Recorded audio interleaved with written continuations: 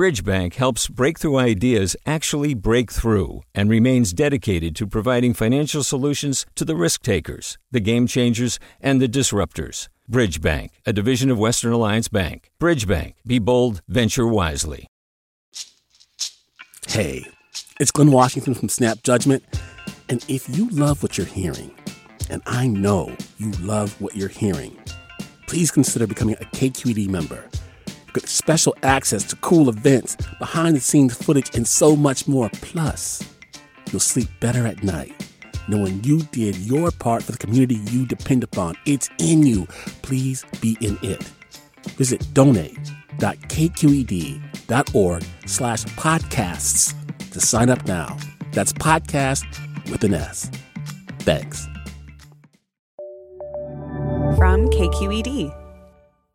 Mic check, check 1, check 2. Are we here? All right, we're here right now-ish. Hey, what's up, y'all? It's Pendarvis Harshaw, the host of Right Now-ish. As y'all know, the folks over here at Right Now-ish love murals. Today, I want to tell you about this classic mural. It's a 74-foot fresco on public view at the SF MoMA, completed by the world-renowned Diego Rivera in 1940. It's known as the Pan American Unity Mural, and there's so much detail in it that you could look at it for hours and still miss sections. But I'll try to paint a picture. On the left, there's scenes from ancient Mexico, with volcanic mountains and pyramids in the background. Below, dancers wear deer heads while drummers and holy people gather in circles. There's also artists creating ceramics and metalwork. Some are chiseling stone sculptures. On the right of the mural, we see Shasta Dam in all its industrial power. Covered wagons give way to trains and tractors, scientists and engineers. Moving to the center of the mural, the whole background is made up of the bustling San Francisco Bay. Towering in the midpoint of the whole piece, you see people building this giant structure of an Aztec goddess. She's part steel, part carved stone, symbolizing the marriage of Mexico's artistic ingenuity and the industrial power of the U.S. But down at this structure's base, almost at your eye level, is Frida Kahlo, the wife of Diego Rivera. In one hand, she's holding a paintbrush, and on the other, a paint palette. Notably, Frida also created a number of works while living in the Bay Area. That's pretty cool, right? So today, we're going to learn about the life and times of the famous Mexican artist couple in the Bay Area and get into some of the backstory of the Pan American mural. Our producer, Marisol Medina Cadena, is going to take it from here. She originally reported this story for our friends over at the Bay Curious podcast. Enjoy.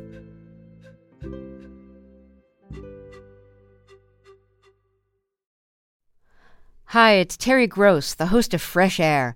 We bring you in-depth, long-form interviews with actors, directors, musicians, authors, journalists, and more. Listen to our Peabody Award-winning Fresh Air podcast from WHYY and NPR. Hey, what's up? I'm Pendarvis Harshaw, the host of KQED's Right Now-ish podcast.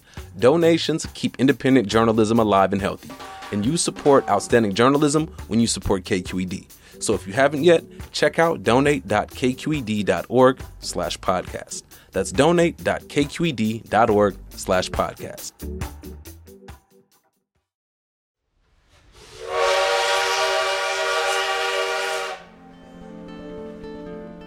In the fall of 1930, newlyweds Diego Rivera and Frida Kahlo set out on a long train ride, leaving their beloved Casa Azul in Mexico City to come to the United States. It was Frida's first time leaving her homeland, but she'd been dreaming of this moment for years. So Frida had had this reoccurring dream of leaving her homeland and coming to what she called the city of the world, referring to San Francisco. And on their journey, Frida draws a self-portrait with skyscrapers and a body of water behind her. When they get to San Francisco, she shows it to Diego, and he just marvels at how much it looks like what they're seeing before them. And, kind of like she already knew what it was going to look like, even though she'd never been there. And so there's a sense of almost this destiny, right, of that she was supposed to come here. That's art historian and USF professor Celia Starr. She wrote a whole book on Frida's years in the United States called Frida in America, The Creative Awakening of a Great Artist. part of her research is based on letters that 23-year-old Frida wrote to her family from San Francisco, like this one. Este embarcadero es muy cerca de la casa de nosotros. Hay puros pescadores italianos y es muy interesante. Los domingos va mucha gente a pescar y del lado de la bahía salen muchas focas, pero está prohibido matarlas. The wharf is close to our home. There are only Italian fishermen and it's very interesting. On Sundays, a lot of people go fishing and on the bay side, many seals come out, but killing them is forbidden. So, what brought the couple to the United States during the Great Depression? Diego Rivera came to San Francisco to paint 2 murals. He was commissioned to do one at the San Francisco Art Institute and another at the Pacific Stock Exchange building. That's a private club today called the City Club of San Francisco. His patrons hoped that Diego's fame would bring prestige to the San Francisco art scene and help jumpstart a mural movement in the Bay. There were many artists in the 1930s who believed very strongly in this mural movement, which was really started in Mexico, and they wanted to see it flourish in the United States as well. It's an art for the people. But things got off to a complicated start. For one, job opportunities for artists were hard to come by in the Great Depression, so there was major pushback. Many of the local artists in San Francisco were resentful because they wanted work as well. And so there was a lot of discussion in the papers and amongst the artists and the community in San Francisco about why should he get this mural commission. Diego was an outspoken communist and often expressed his politics in his murals. Debemos y podemos asegurar que el arte es un lenguaje humano, es un medio de expresión y es, en general, propiedad de todo ser que forma parte de la sociedad humana. That's Diego talking about how art is a universal language. It belongs to everyone, but capitalism prevents people from developing this inherent creativity. Some Bay Area artists took to the local press to declare their outrage about Diego painting inside a capitalist institution. One of those critics was painter Maynard Dixon. I believe he is the greatest living artist in the world, and we would do well to have an example of his work in a public building in San Francisco. But he is not the man for the Stock Exchange building. Diego's friends and comrades in Mexico were upset too. They felt he was selling out by painting murals for the wealthy in the United States. But Diego didn't shy away from controversy. He embraced it, and soon his critics in San Francisco embraced him. His use of the fresco technique, applying earth pigments on fresh wet plaster like the Renaissance painters, fascinated local artists. They flocked to Diego to learn the craft. He was treated like a celebrity here. Frida wrote about the nonstop attention Diego was getting. Al pobrecito no lo dejan ni ir al excusado a gusto, pues lo friegan todo el día. The poor guy can't even go to the bathroom in peace because they're bugging him all day. Frida, on the other hand, wasn't getting the same kind of praise for her art. She was seen as the famous muralist's wife. But she was determined to change that. When she first comes, and she's really this budding artist, she hasn't had that much experience yet. She hasn't really found her artistic voice quite yet. Frida's early work referenced European art traditions like the Art Deco movement and the Italian Renaissance. Her paintings showed people with elongated necks and hands in front of dark, subdued backgrounds.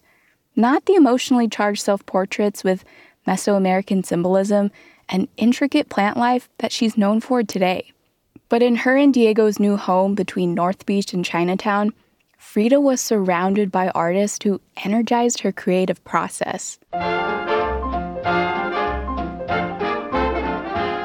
I think she really appreciated the setup of where she was living at that time on Montgomery Street because she had artists all around her and that they could go out to these restaurants around them.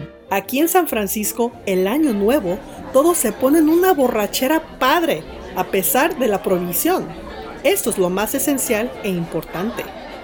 Here in San Francisco for the New Year, everybody gets drunk in spite of prohibition, which is so essential and important. In this bohemian environment, Diego and Frida rubbed shoulders with prominent writers, sculptors, and photographers, including Dorothea Lange. They bonded over their shared experience of having polio as children. These friendships with women were incredibly important for Frida as a person, but also as an artist. Some days, Frida would make art with other women who lived in the building, including Lucille Blanche and Pelle de Lapp. Here's Pelle in an interview with writer and historian Chris Carlson. Lucille and Frida and I would get together and draw these composite drawings where each one would start on a particular sheet of paper and then trade them off, pass them around, and which was usually quite either very obscene or horrendous and bloody or sensuous in some way. Art historian Celia Starr says these hangouts were key for Frida's development. They were doing these, you might say, taboo subjects, especially for women artists. And I think this definitely helped Frida to find her own voice as an artist. These sessions where they could get together and just explore with abandonment. When Diego and Frida weren't busy painting, they made plenty of time sightseeing other San Francisco neighborhoods. En la colonia Rusia andan vestidos como en Rusia y bailan en las colinas las muchachas. La colina griega también es muy interesante, y la japonesa, pero sobre todo la china. In the Russian colony, they dress just like they do in Russia, and the girls dance on the hills. The Greek hill is also very interesting, and the Japanese, but especially the Chinese. She just gushes about Chinatown, and she writes about it quite a bit. It reminded her very much, she said, of home. She talks about that she's convinced that the Mexican people and the Chinese people are connected to one another. Firecrackers during Chinese New Year festivities reminded her of street fairs back in Mexico. She was enamored with the shops of Chinatown and purchased silks and slippers to add to her wardrobe. And Frida's style was a hit here. Her indigenous dress, which was influenced by the Zapotec women of Tehuantepec, stirred so much excitement on the streets of San Francisco that she reportedly stopped traffic. A las gringas les he caído muy bien y les llaman la atención todos los vestidos y rebozos que traje. Se quedan con la boca abierta con los collares de jade. The gringas liked me very much, and they admire all the dresses and shawls I brought. They are left speechless with the jade necklaces. Her bold look catches the attention of well-known photographers who ask her to pose for them.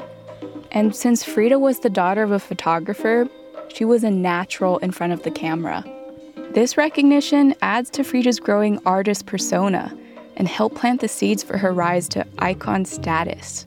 The attention that she was getting for it, she relished in part because she was this proud Mexican woman, and she wanted people to see her that way.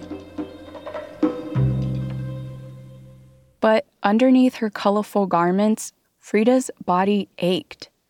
At 18, she suffered a horrific streetcar accident that severely damaged most of her body and exacerbated the chronic pain of her polio leg. So her long walks around San Francisco began to take a toll on her. That is, until she meets someone who would ultimately have a big impact on her life, Dr. Leo Eloesser. He was the chief of thoracic surgery at San Francisco General Hospital, and he went above and beyond to treat her foot and leg pain. But he was more than just her San Francisco doctor. Leo was a musician. He played viola, and he would have weekly soirees at his flat, and so he was a doctor, but you could say he had the soul of an artist. He became both Frida and Diego's lifelong friend. And while they were here, the three of them traveled around the Bay Area. One time, Dr. Eloesser even took Frida on her first plane ride. They flew from Oakland to Sacramento to meet up with Diego, who was busy sketching mines and dredgers. These kinds of trips around Northern California helped Diego paint the region's landscapes and industries for his stock exchange mural. They get on this plane and they fly together to meet up with Diego, and she just talks about how incredible it was to be able to fly. And she just seems to be completely enthralled, with this experience that she had. One of these trips was a major turning point for Frida's art. On a trip to Santa Rosa, she visited the garden of the famous horticulturist Luther Burbank. And here Burbank examines his giant artichokes. His genius improved size, yield, and quality of many vegetables, fruits, and flowers. For example, just compare this guy was nicknamed the Wizard of Horticulture. He developed more than 800 varieties of fruits, vegetables, and plants by crossbreeding two kinds together. He did this when many scientists didn't think it was possible.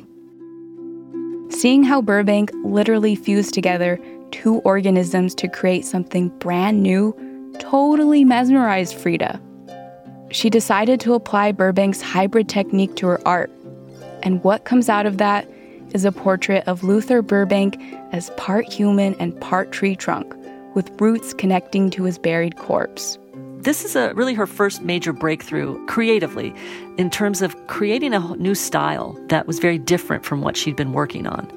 From this point on, Frida continued to play with imagery of roots, plants, and hybrid bodies to get at larger themes of life and death.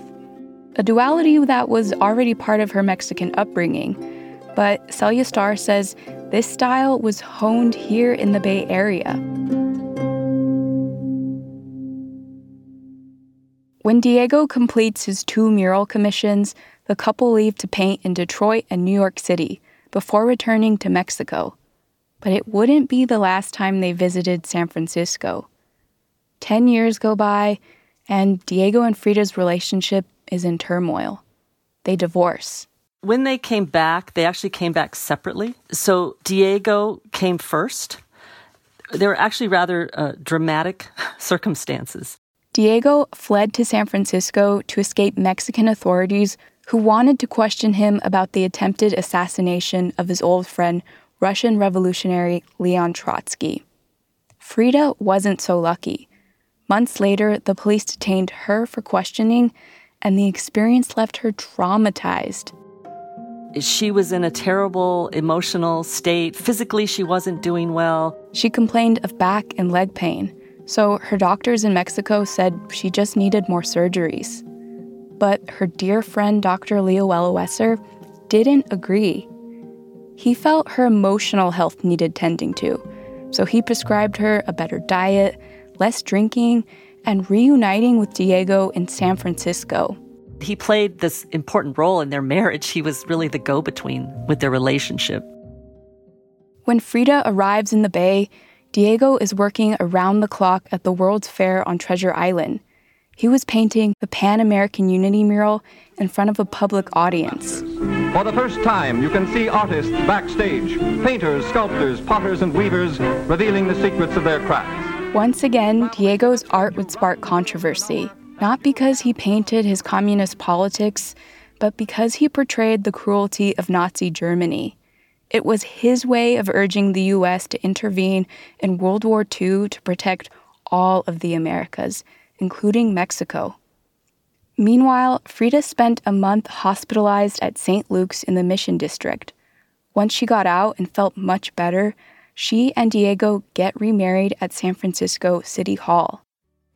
The Oakland Tribune snaps a photograph of the couple and this time acknowledges Frida as, quote, an artist in her own right.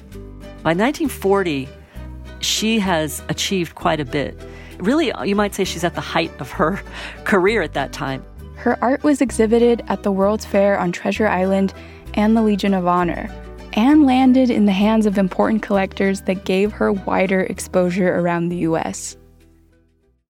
Now, it's important to understand that as much as the Bay Area gave Frida and Diego a platform to create and thrive, the couple also gave the region a lasting blueprint for creativity. In fact, Coit Tower and the murals there emerge because of Diego's influence. Some of the Coit Tower muralists actually trained under Diego. They followed in his footsteps, painting large-scale fresco murals that focus on workers and class issues. Frida's body of work also had a direct impact on Bay Area artists starting in the 1970s. When many Chicanos and Latinos continued the fight for civil rights and representation, artists like Amalia Mesa Baines turned to Frida and Diego's art as a source of empowerment and cultural pride. We had experienced racism and discrimination, and so we needed to reclaim our sense of belonging. So Frida and Diego became, in many ways, models for us that an artist could be at the same time political and cultural. Amalia and other local artists were so moved by Frida's art that they curated an art exhibit called Homage to Kahlo at the Galleria de la Raza in 1978. This was when there was very little published about Frida's life and work. So this show was truly seminal in introducing Frida to the American public before Frida Mania ensued. Today, local artists continue to pay tribute to Frida and Diego. Frida's face has adorned murals in the Mission District, and the vibrant colors and social realist imagery of street art in the Bay harken back to Diego's masterpieces. San Francisco city officials even renamed a street after Frida Kahlo in front of City College's main campus. That's also the permanent home of Diego Rivera's Pan-American Unity mural. In what Frida called the city of the world, the lasting brushstrokes of Mexico's most known artist are as vibrant as ever.